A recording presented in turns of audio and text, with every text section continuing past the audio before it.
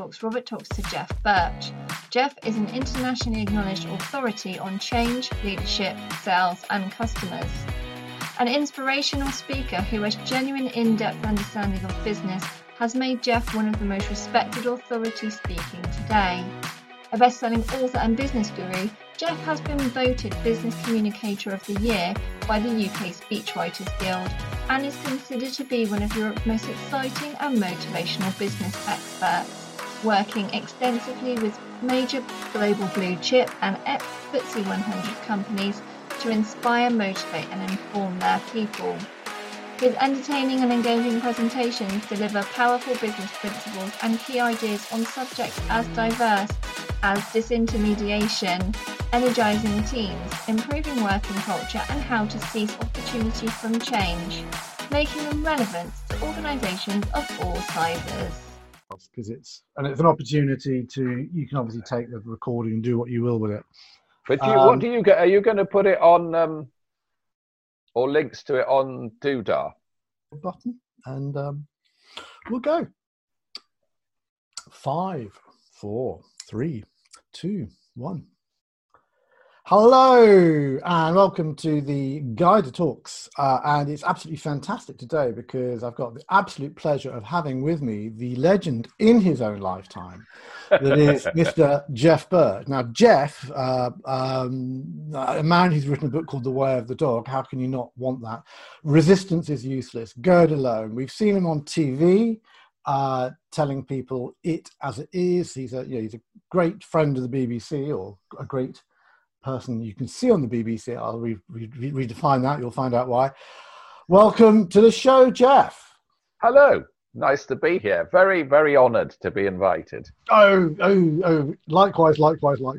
So just to give people who might not have heard of Jeff Birch, just give us a little sort of a 4-sentence description of who you are, what you do. My comedy description is that I'm a business guru and I go around the world guruing. I guru to businesses. But I'm a kind of business twonk. I love business, but I also, because I've probably got attention deficit disorder or something, I have to turn every concept into a video in my head, which I've realized I can get money by being paid to project these videos through my head to other uninitiated audiences. So that I write business books, but I also speak to business audiences.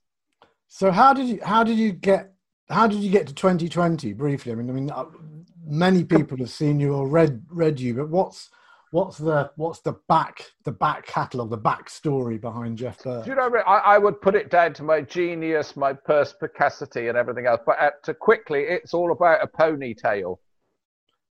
You can't leave it there when we got digital agency folk behind. Well, I had all sorts of weird businesses. My business was businesses. I used to acquire rundown businesses, which is what my mum used to do. My dad was a mad Viennese psychiatrist who never earned any money. So my mum, who was a dodgy old cockney, used to drive about in her old American car looking for businesses that were run down but shouldn't be, and then built them up. And I did the same, sold it all, had a bit of cash, and just went round doing a bit of management consultancy. And one of my customers, who I absolutely hated, would pick fluff off my jacket. He was so precise. So to annoy, and he always used to tell me how he hated people with ponytails. So I grew one. And as luck would have it, he said, he didn't fight. He said, look, we've got this annual conference for our industry. I spoke, could you do 20 minutes for free? So I did a talk, and the phone started ringing off the hook. And people couldn't remember who I was. They couldn't remember what I'd said, but they could remember it was quite funny. They could remember it had something to do with business, and asked the speaking agents, did they know the mad little bastard with the ponytail? And I got stuck with this damn thing till my hair fell out. So if anybody's got business ambitions, just have something like a one ear missing, or horns, or a ponytail, or green hair, you know. But there is more to it. I mean, your kind of throwaway about management consultancy, as if all management consultants are scum. You said it. I didn't say anything. As if I said as if. And I think you and I, we're both long enough in the tooth to know that there are outrageous people out there charging outrageous sums of money. Yeah. Not only for, I mean, it's one thing if it was poor advice, but it's another thing when it's blatantly wrong or blatantly inappropriate. I always tell the story about this lady I visited who'd given her £100,000 to a digital agency, to a graphics agency, a branding agency, and a management consultant for her new business idea. And she only had like 10 visits to her website on day one. And she was going, oh my God, what's happened? I spent our life savings on this. And the reality was that nobody was interested in her or her business. What they were interested in was they had a hammer, and therefore her problem was a nail, and therefore I'm going to do you a brand for £15,000. I'm going to do your website for 15. Irrespective of, no one had the holistic, I hate the word, but that holistic viewpoint to go, now this idea that this lady's got, has it actually got legs? What does it actually need to have to actually make it happen? But at the highest level, there's a conspiracy between high-level management consultants and very, very big international businesses. So, I mean, you get Sir Roger calling international thunderbolt consultants, who were probably once an accountancy firm, so we won't mention names, who says, look, I've got this factory in Sheffield and I want to shut it. But then I don't want to be seen to be a bastard. So I want you to do a full top to bottom review, and I'll give you £3 million, and I won't be disappointed if the conclusion is that we should shut the Sheffield factory, if you see what I mean. So I don't think much consulting goes on there. Yeah, that stuff does. I mean, I know that stuff does happen, and it's happened to me in the past where someone said, this is what I'd like the report to say, at which point you stand up and you walk out of the room. So there are people who help businesses who have integrity. In fact, we need to be careful, because there are an awful lot of what I would call sort of boutique consultants sharing their experience. I mean, I like yourself, I think I have a problem that just because I ran a sweet shop doesn't mean I know how everyone else knows.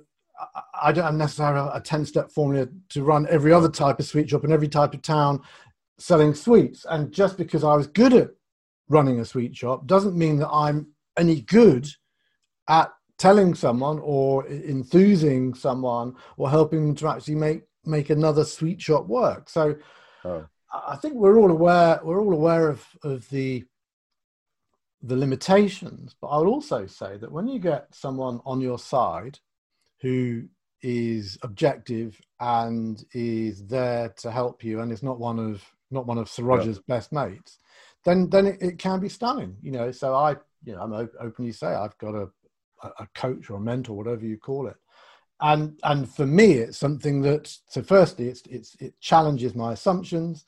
Secondly, I'm lazy, so I need to be accountable to someone. So if someone says, I'll talk to you next Thursday to make sure you've done it, it gets done. So we shouldn't be too bitter and twisted about them. A word I would say is TIG welding. What does that mean? It's a very, very highly technical welding technique called TIG welding. And I have got a TIG welder. Father Christmas bought me one, and it's like rubbing your tummy and patting your head at the same time and then changing it whilst balancing a golf ball on your nose. Yeah. And I've got a very grumpy, nasty old man who I give money to, who comes and shows me how to do it. And that's real business consultancy, because he's got a skill that I'm desperate to have. So I'm a great learner. and ask all the right questions. What's the difference between thoriated tungsten electrodes and ordinary tungsten electrodes? And how do you sharpen them? And what's the difference between welding aluminium and stainless steel? And he says monosyllabic replies. So that kind of, I suppose that's the kind of management consultant, if I am. I'm a mutinous dog at heart. Good. And I know most companies employ a fair quantity of mutinous dogs. And I poacher turned gamekeeper.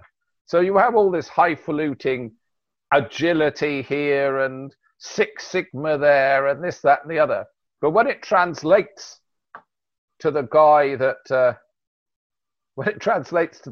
takes the money out of the parking meters, you know, and how he delivers the company vision, because he does have to, that's where my thing comes from. But it's not everybody who loves me. My original book that I wrote, which was another absolute accident that got commissioned. I got this massive advance. It was ridiculous. Anyway, the first book was based on my skills of helping businesses to grow.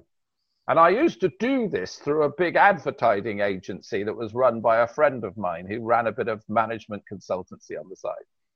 And I would come in with these exciting ideas and he would deliver them to the client because he was slick and fragrant. You know, I mean, you know, he used to buy his Aramis by the gallon.